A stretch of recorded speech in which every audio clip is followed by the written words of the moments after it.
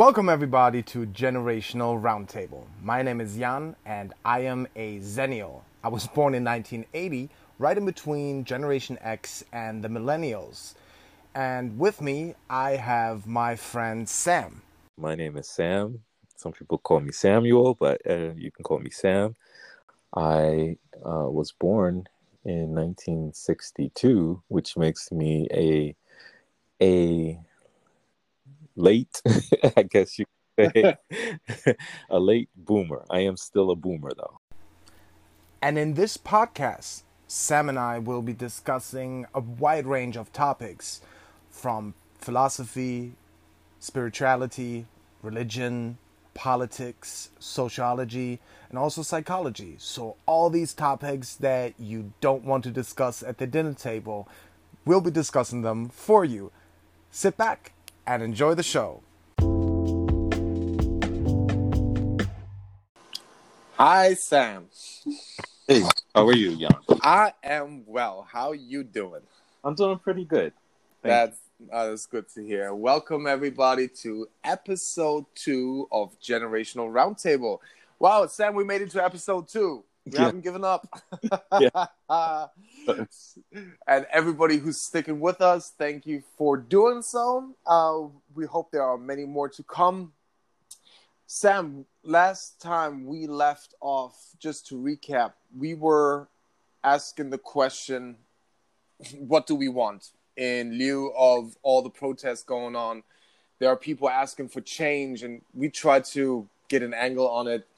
What kind of change do we want? And is there something that we want as a group, mankind, certain groups? And I think we kind of boiled it down to the point that whatever change we're hoping for and what we want as a society, it has to start with us. Right. And it has to come from within us. And we boiled it down to, we've tried everything. So we shared this quite a few times, and we spoke about this, where the true change and when things are most likely or have to be of spiritual nature, right? And for this episode, we were trying to focus on spiritual growth, because since everything has to start with us, right? How about we share a little bit with the listeners our experiences with spiritual growth, and maybe there's some inspiration there. Sam, how about you start? The first thing I wanted to say was that when it comes to spirituality, I consider myself to be a baby spiritually. I find that I'm learning much and growing so much. And that gives me just enough knowledge to know that I don't know anything. Which I think is great. It's interesting to me because I come from a tradition where it feels like the stance is that we know everything.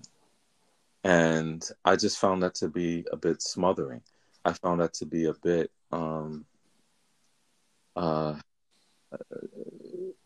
just limiting, you know? Because if we ever take the stance that we know everything, there's no incentive to grow, and there's no opportunity to grow. So that was just a little bit of the impetus that went into me sort of searching.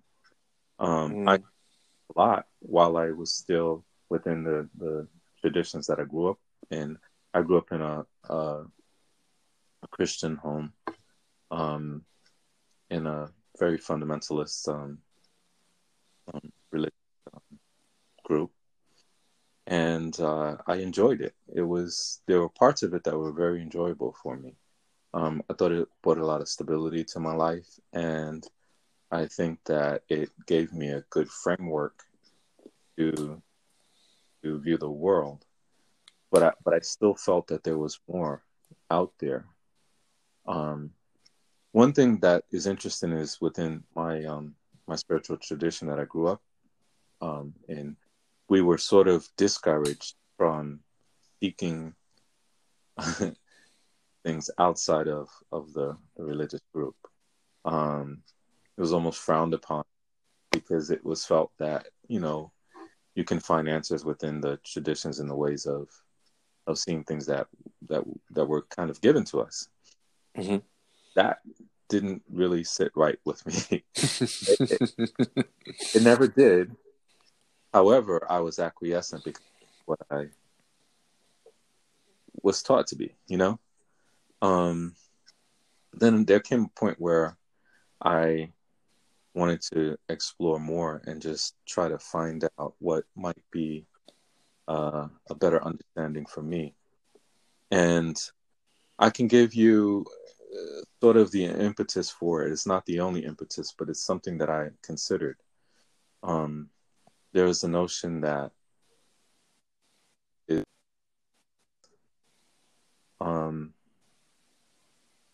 and if Christ is within us, we can do what he says we can do. He said that the things that I have done, you can do even better. You can do even more. But I found that I did not see that as being a reality, Mm-hmm. I saw the status quo being the reality. And I always wondered, why aren't we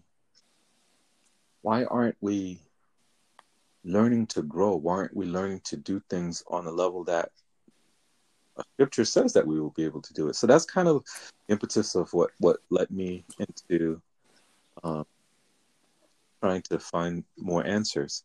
And so I began by realizing that there was a big separation between religion and spirituality.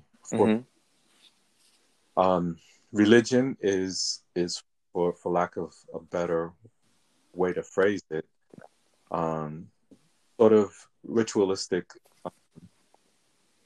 behaviors that we use that we believe will draw us closer to a higher power. I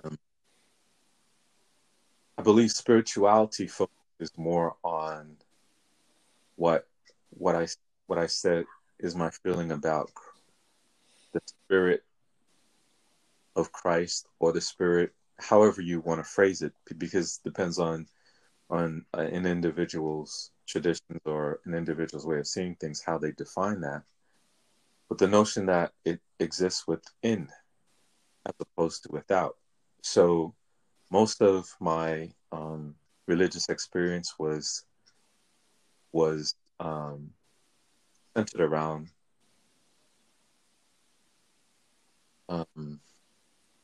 trying to please an external God, whereas now I think it is I've been able to turn it more inside. So I'm able to look inside to see how the spirit manifests itself within myself, and in doing so, I was then able to realize that, so to speak, the buck stops here, Mm-hmm. I'm responsible for myself. I don't need to be necessarily pastored. I'm a sovereign human being, as we all are, and I have the ability to connect with a higher power, independent of doing so within like dogmatic perspective. And so it was a time of struggle for Mm-hmm. me, because it's not at all easy to consider things from a different perspective. It's often very uncomfortable. And I'm not the youngest person out there doing that. It's much easier for a younger person, but for someone who is in their late 50s, it's a harder it's a harder road to take. Because, it's just so much easier to just say, well, whatever I've learned, I accept that and that's it. But that what just didn't work for me. Now, the way I approached it was basically through spiritual connection, through meditation, through prayer, through sort of surrender to the fact that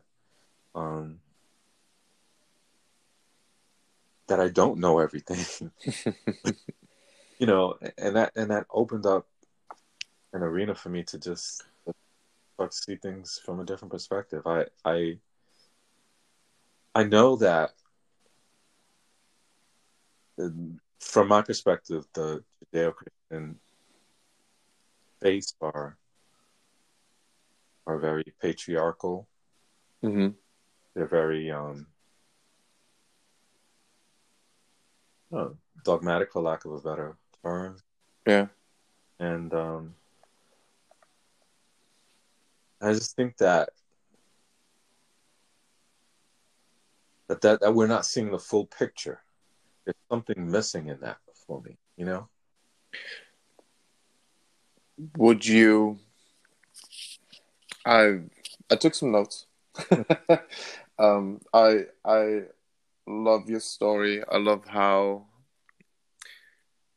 because today's topic is the spiritual growth, and Right. one key factor what you appear to have focused on is on the divine in you, which Right. it's funny that I agree with your observations. So I'll share my story in a bit, which is it's different but not but very similar in character. It sounds to me, and correct me if I'm wrong, that your path lately was to separate what was man-made from the divine. And what you've been, so at one point the framework, the stability that it came with started to feel more like a corset. Right. And so what was giving you some sort of foundation, it feels that you saw the flaws within it.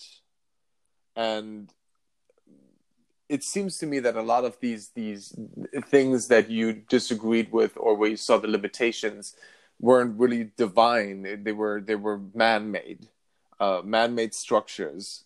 Well, one thing that I want to say is I don't necessarily think that I saw the flaws within it. Mm-hmm.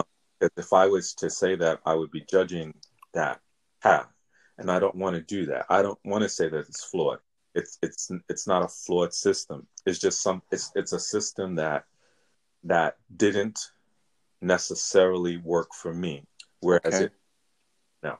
Yeah. Have you seen it work for others and well? I've seen it work for others well within the framework of the times that we were living in. However, Mm-hmm. I feel that we are on the precipice of new spiritual times. Sometimes you have to grow and evolve. That process is taking place now. I think I see a lot of people coming to similar conclusions and looking for a different way to see things. So when you ask, did I see it work for others? Yes, I did. Definitely. Within the context of the times that we were living in. Okay. Would you say that this will work for the same people in the future as well? Since you're referring to the times changing, or do you see it in a way where there are people off certain times and they belong in that time and they will not move on? Or is that too much? No, so when we talk about times and ages and things like that, we're talking about you know, an age being 2,000 years or so. Mm. So anything that we say is from an extremely limited perspective. I understand. It's more, Right. Right. so I'm just putting on a sociology hat here. Yeah. All of us, we have, and I think this time right now is extremely interesting because we have people sharing this earth at the same time, but they are of different ages, not just in different generations, but we had the shift from the analog to the digital age. Right. And you cannot unknow or shed all your socialization, your habitus, the way you were formed, the things that make sense to you, the construct by which you measure the world. And we have people in their 70s and 80s who belong to a time that has long gone. And then we have people like us, we're in between. We either promoted this change or we grew up into it. We remember a time when everything was analog, but we had to adapt to the digital age and became part of it because we've been there from the get-go. And then you have digital natives, like the children that grew up there was a time before internet. What is that weird symbol on your screen that looks like, what does it save? We know that's a disc. They've never seen a disc in their life. Right. New cars don't even have a CD player anymore. Right. So I haven't used one in ages, but there's older generations. For them, that was the step from the record to the CD was a big one. So, and I feel a little bit that the people where these strict structures made sense and worked for them, gave them a stability and somewhat a connection to the spiritual realm and to God. It worked for them at the time, but these times are changing and they will be, I don't want to call them like a relic, but it is always a reminder of how it's been. No, I think we can easily become relics ourselves. We're okay. Oh yeah. Not young, and when I say I'm talking about everyone alive now, right? 50 years from now, and 50 years is a very brief period of time. Yes. So look back and say that everyone that was born 50 years or more is a relic, then I think that we're shortchanging ourselves. So I don't think about it that way. I think of it more in terms of a larger picture of ages, right? So you speak about movement and from an analog age into a digital age, and you can also look at this from the perspective of moving into a different astrological age, from the age of Pisces into the age of Aquarius, and that's a way bigger time span. Like I understand, like my perspective is very from a limited lifespan of a human. Right. The last 30 years in a like astrological age, we're talking that covers thousands of years. Right. So those 50 years are nothing. I get that. Right. So there are people who are in their 80s who are able to understand and see shifts that people in their 20s might not be able to see. And there are people that are in their 20s that might be able to see something that someone older cannot see. So it's an individual thing. But I think that collectively we're moving towards a different paradigm. That's how I see it. Well, sorry, one thing you mentioned, and it made me smile. You talked about the limitations that came with the security of a very set dogmatic structure in terms of religion. Right. Came with security and limitations. But so true creativity pops out or gets really fueled by limitations. Would you see that your aim for more and the curiosity to question things and to learn and to break that mold of all the answers are there, would you say that the strict structure you grew up in fueled that creativity or that longing for more? Well, I don't think that it was the case for most of the people that I saw around me. So I don't necessarily think that that's the case. I think that we each have individual temperaments, and that my temperament is the type that is prone to explore, prone to look for answers to philosophical, religious, social questions. I think that it's more, for me, a personal quest. Now, because it can go either way. You can become sort of buried by traditions that keep you locked in, Mm. and never grow out of them, never venture beyond, out of fear maybe, or just out of complexity, or out of the fact that you enjoy being in that type of situation. It's just that wasn't the case for me. I had an innate desire to explore, and I think that's more a personal thing. Oh, great. But I do feel on a larger scale that we're collectively developing more of a desire to explore different ways to create different paradigms, and that includes spiritual paradigms. So, and I agree. I yeah, agree. it could be just that we're moving into a different time frame, a different, a different world, so to speak, and this could go either way. We could either become very religiously dogmatic, or we can, or we can foster. It can go either way, and we have to be careful about it. Just because change for change's sake is not necessarily Yeah. good. Some I have very I question a lot of New Age spirituality. I think it's just as confining, just as confusing, just as. Oh, I absolutely agree. We've been joking. I grew up in a very left-wing liberal city traditionally, and we were all joking how conservative all these liberals are in their liberal ways. Right. So you couldn't be anything different. Like the moment you veered off of that, it's funny. So all alternative paths can be just a carbon copy of Right. the ones that they're trying to break. Exactly.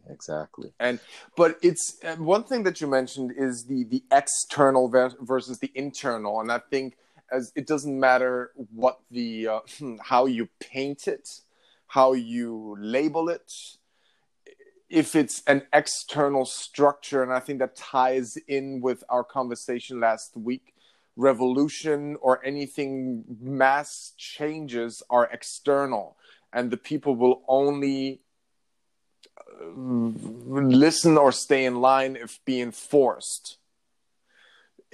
True change has to come from within, and if any new path or anybody claims they have the answer to everything and offer a preset path, it really cannot replace that internal process of which you described. You're in your infancy stage. Right. I would describe it as the difference between belief and experience. So what ought to do is believe, but there is a larger picture where we can actually experience and know, as opposed to just believe. That's a great point, because anytime you address religion or spirituality, people are very, very quick to put that in that's what you believe. It's simply a belief system. I'm surprised, but I agree, and it's important that you're bringing up experience in this factor.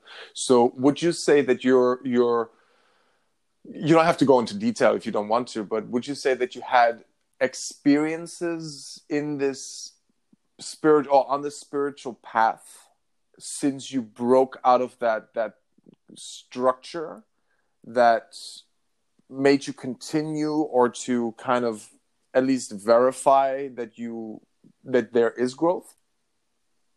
Without going into detail, yes, there were experiences that I had that made me,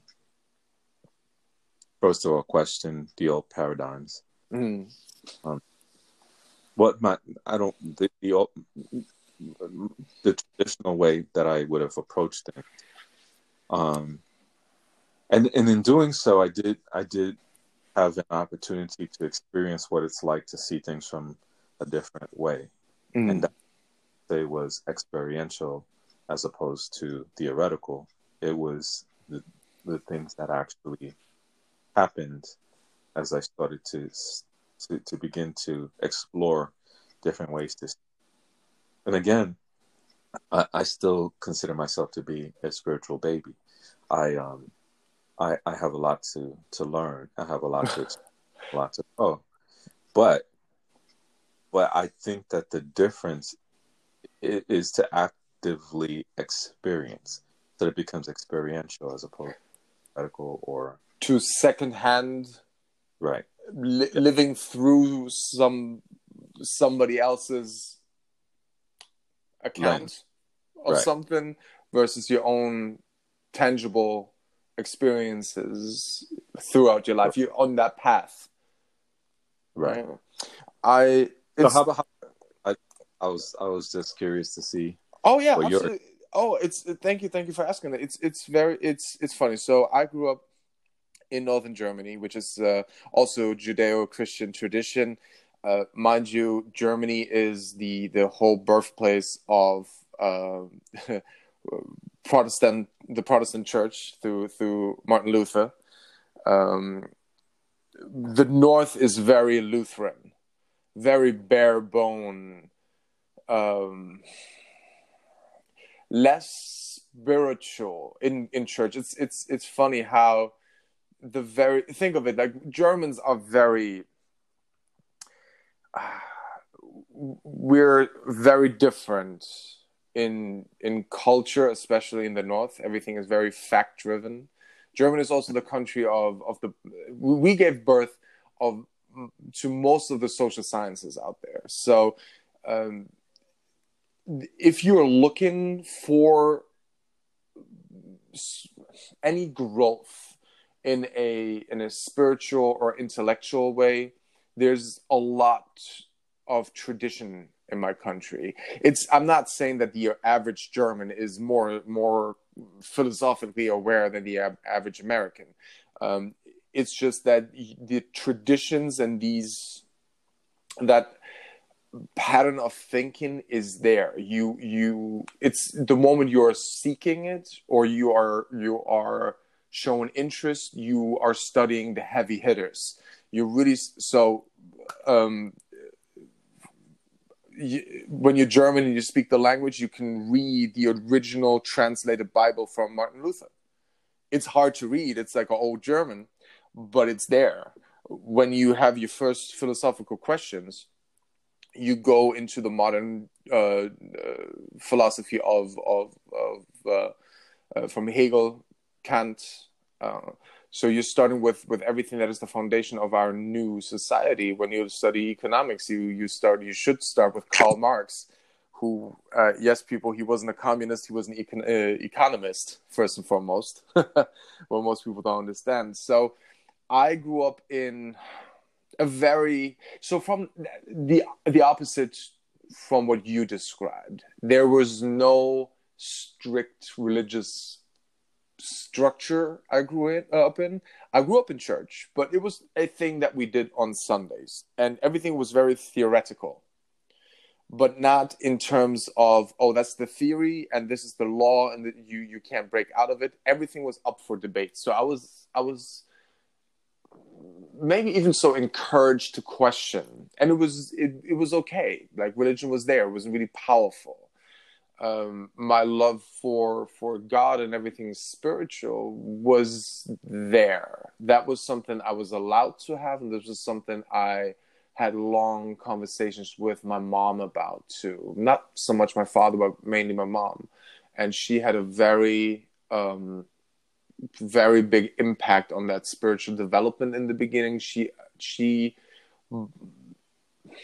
I don't know if she did it consciously, but she also veered away from these very strict structures. She's she kind of described a lot of the things where when you read the Bible, especially with the Old Testament, where you read these passages and you're like, how, like, this makes no sense, and why is God like this? I thought he was loving and caring. Why is he wiping out whole nations and children, want sacrifice and all these things? Her take was mainly, well, this is what man thought he was. This is what we wrote down. And it lasted with me in a way where I had in the back of my head, I'm allowed to question the way the text, the foundation, they're not unfailable because they were written by man. And I shared the same realization in a lot of ways, where I looked at religion, organized religion and structures, and I saw the human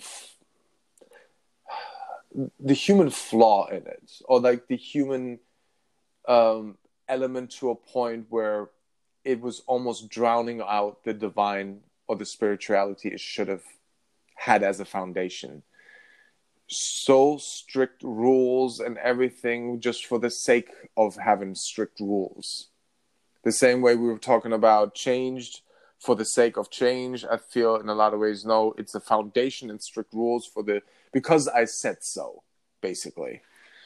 And something struck me that when I understood it more and more, and especially it started all making sense more when I started studying philosophy. I don't hold a degree in philosophy, but I've taken multiple classes. I've always had it for years.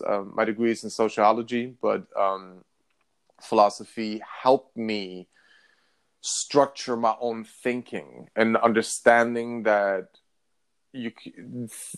not every thought that you have and emotion is happening on this same level. There are levels and meta levels of thoughts and ideas and structures, and it helped me structure it and I came to the point where in philosophy you inevitably come to the point where you have to make a decision about your own faith. Do you continue to believe in God, or do you become agnostic and an atheist and say, you know what, we made that up? The beautiful thing about this is that so in philosophy, most things can be proven or disproven. You can verify or falsify pretty much every thought. What you cannot do is verify nor falsify God. It's impossible to do so. And at that point, it was almost like a crossroad. So I went with, call it a gut feeling or something spiritual. And I was like, you know what? All of this, to me, only makes sense knowing that there is a God. But I couldn't unknow everything that I had learned to that point in terms of all the attributes that the divine, or what divine means: eternal, almighty, outside of time. My brain, our brains as humans, is not capable of thinking these terms because we are physically limited. But I started understanding the level these terms operate in. And then I looked at human religious structures and how much we try to force these, for humans, unthinkable terms, physically unthinkable terms, into metaphors, stories, structures, corsets, whatever you may want to call it, that are tangible for human beings. Yes, it helped us to a certain degree to access it. But also one thing a very wise sociology professor shared with me at one point, he addressed the whole class. And he was like, class, please, when we are discussing these things, I am using model structures to simplify very, very complex human interactions with millions and millions of choices every second. It's impossible to calculate, even with modern technology. But please, at no point ever mistake these model structures that are supposed to help you navigate roughly for reality. They are not. But humans are so good with widening out these structures, making them so complex themselves that we start mistaking them for reality. And every time I try to access faith again through that bottleneck and simplification of religion, organized religion, I struggle so much because, and I think this is where we are very much alike. It did not make sense to me. I looked at it and I'm like, no, like what I understood, the complexity of everything godlike, divine, spirituality, whatever you may call it, does not fit in this narrow-mindedness, this literal corset of the written word, which was written by humans and translated and so on.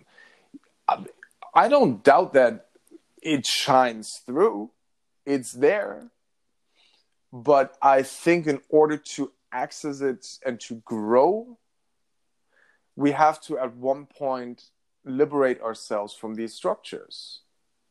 And I agree, for some people, especially in the beginning, if you don't have a foundation, these structures give you a certain security. The same way how you raise children, you have very strict rules. You have a pattern.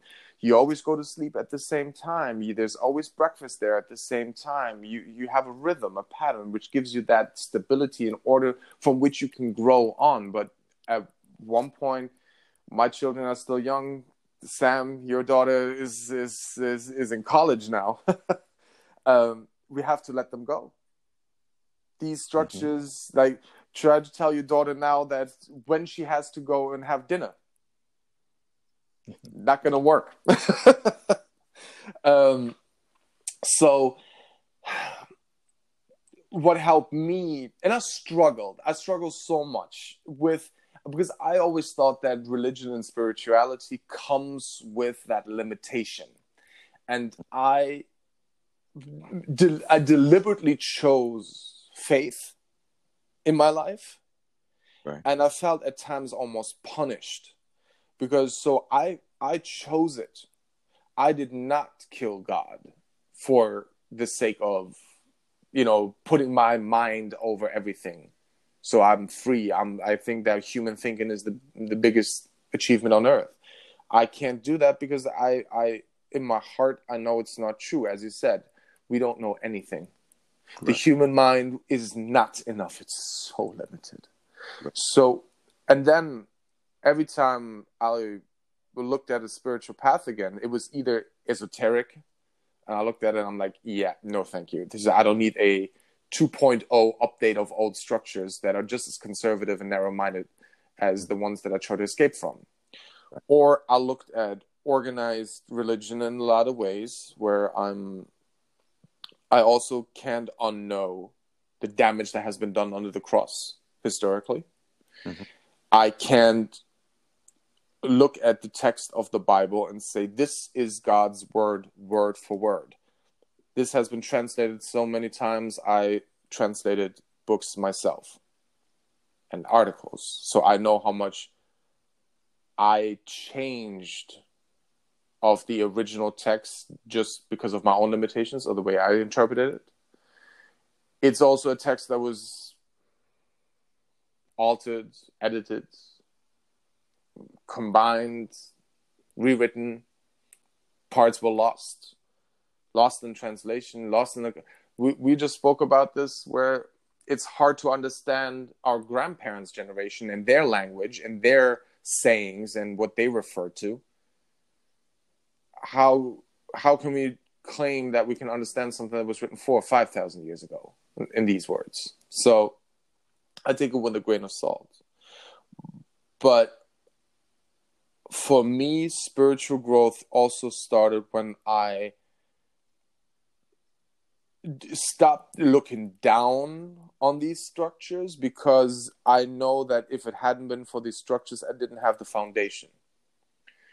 And I was blessed so much in my life that I was able to learn, grow, still remain in faith.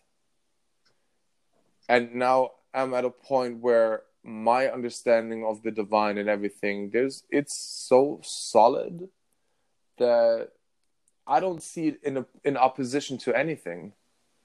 Not to history, what we find out, not to science. There's no,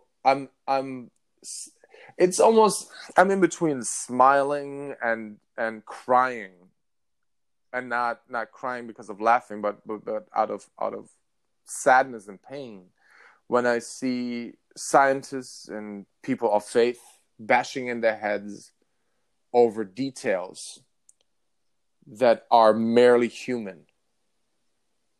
The Earth is 6 billion years old. No, it's 2,000 because it says so right here. No, I found out.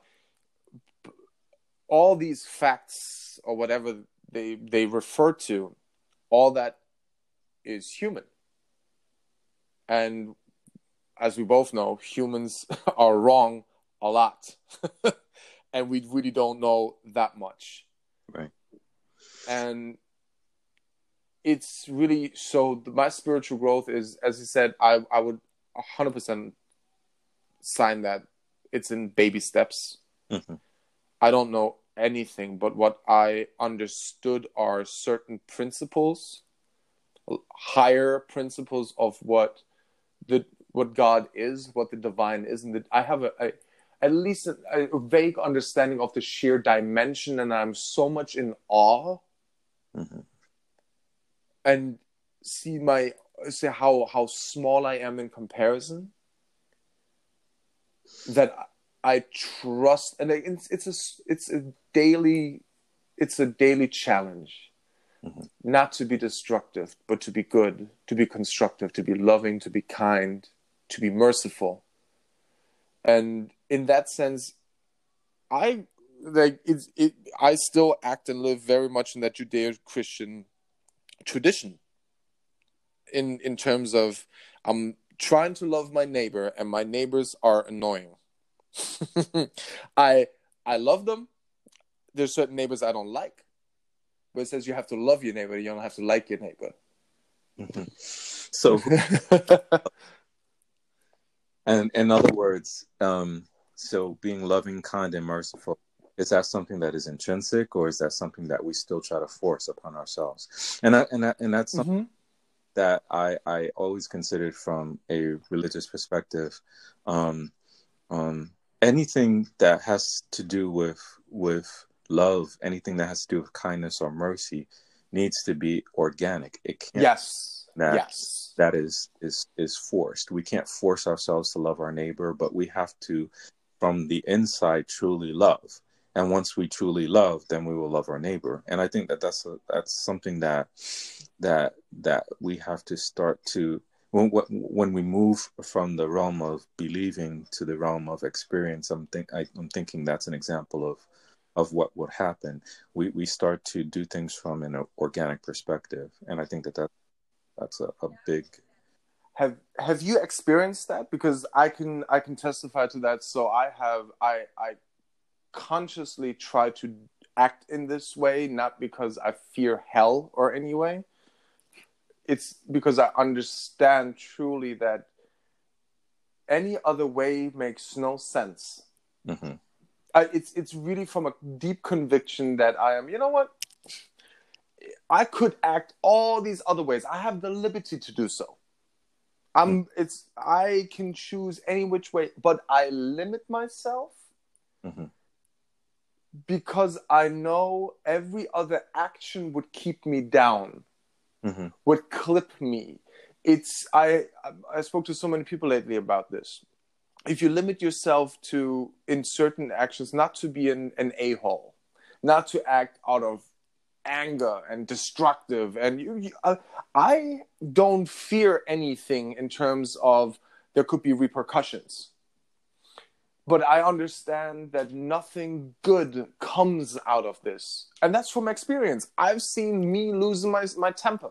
I've seen the destruction I've caused with being the opposite of what I'm trying to be. I've seen I was quick-tempered, I was aggressive, I was destructive, I had arguments, all these things. Mm-hmm. And now in retrospect, I saw how much damage that has caused. And I'm really testing myself. Has that done anything good? No. For myself, what I've learned to do is allow myself to just be where I am. If I'm argumentative, if I'm mean-spirited, if I'm whatever I am, I am. And that freedom, that is what I found makes the difference for me. Mm-hmm. I allow myself to just be what I am, then that opens up an arena of choice for me. If someone dictates what I'm to be, then that's my choice. So I've come to a point where I tend not to judge myself. I've made many mistakes in life. I can be a SOB if I choose to be. But the thing about it is that I'm aware of that now. Before, I tried to be good for good's sake. I tried to be what other people wanted me to be because that's what I felt I needed to do to gain salvation over nothing. And freeing myself from that has been what I have experienced as what gives me the true choice to be some of those things that we discussed, to be loving, merciful. And that's my experience of it, you know. That's a good. It underlines what you said with it has to come from experience. Right. And I absolutely. So I am in my 20s. I veered off the path a little bit, and like there's a whole. I don't know. It caused a whole lot of damage, and I gave myself that liberty to live out more of my destructive side, right? Mm-hmm. And I had that liberty to cause pain and destruction, and I've seen from experience what it causes, and my choice, and I would like to emphasize that it was my choice not to continue in this. That I always try to seek if there's a better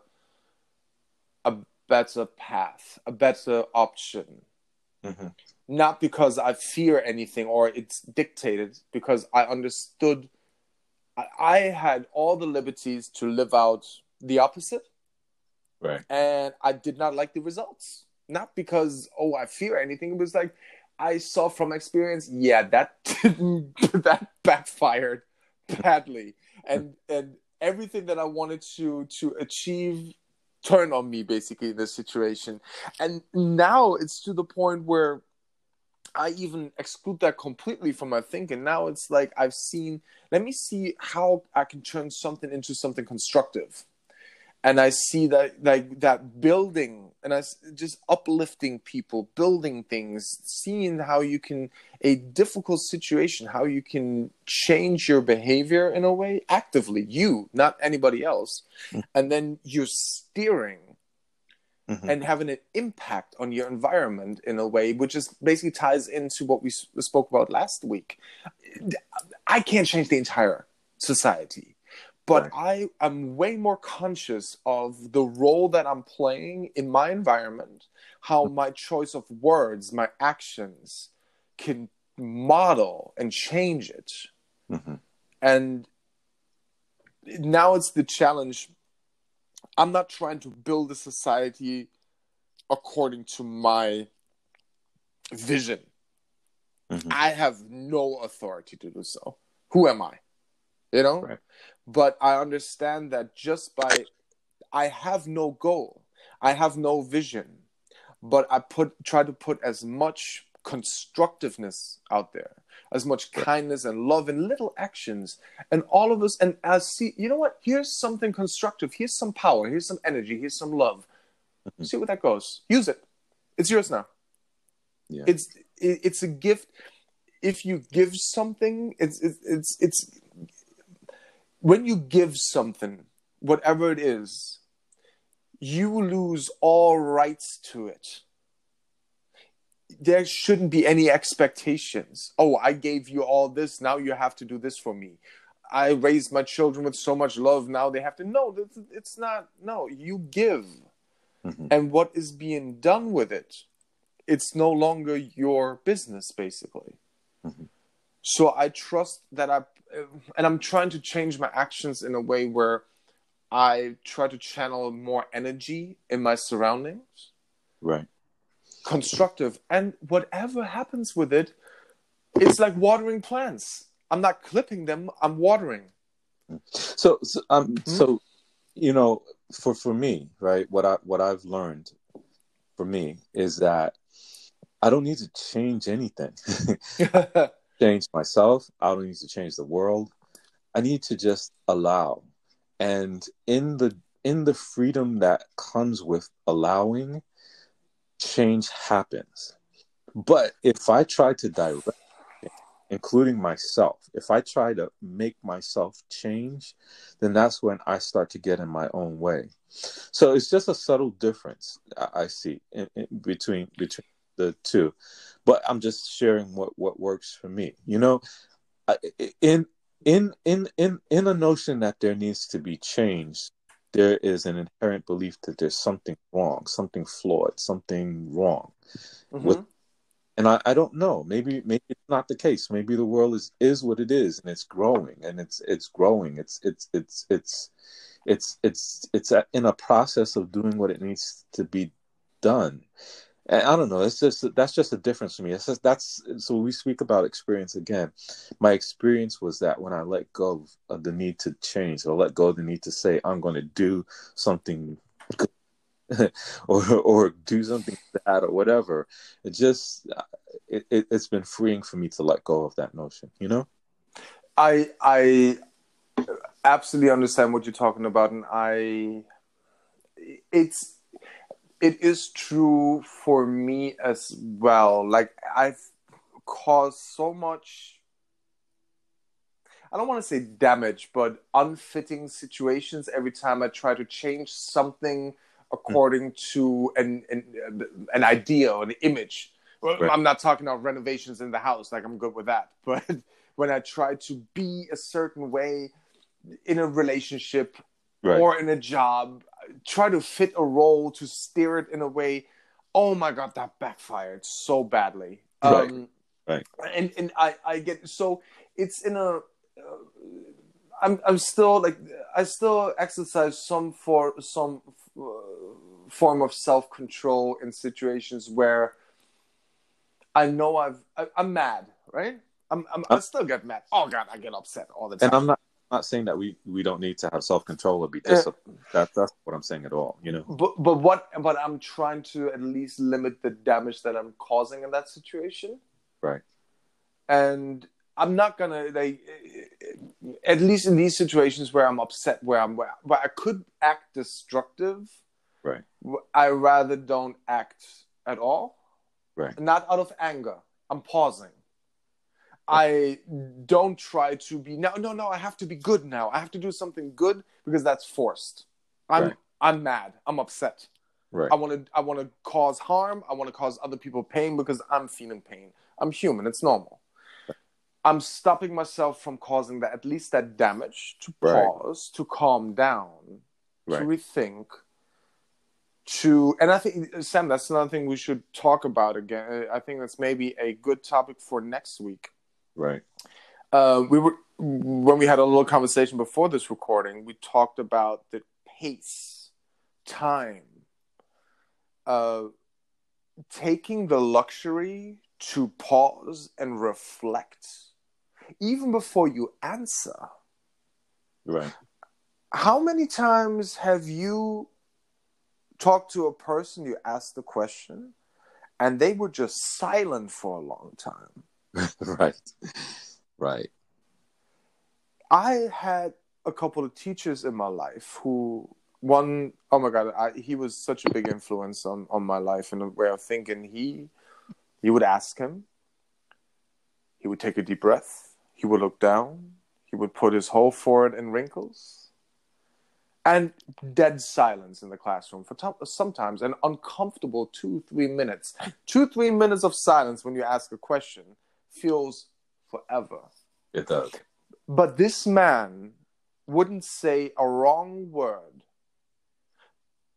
or any word where he did not have the appropriate time to reflect on.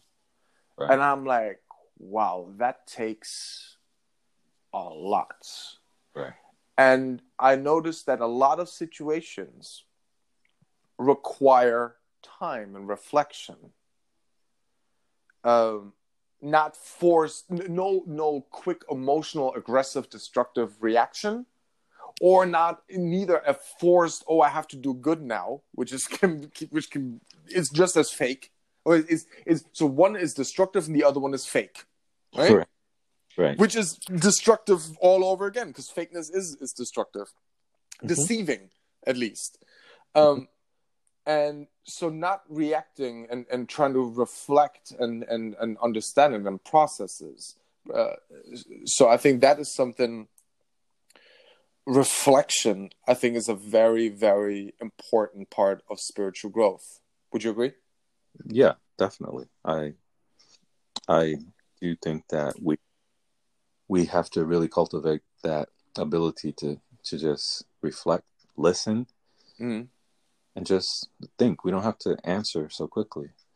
But that's not what we're taught in the society. But I think that we're moving toward different ways of doing things. I have a quick comment. Just something that I took a little bit of notes, and you at one point were talking about I guess the birth of social sciences. Mm-hmm. But sometimes we see things from this perspective that we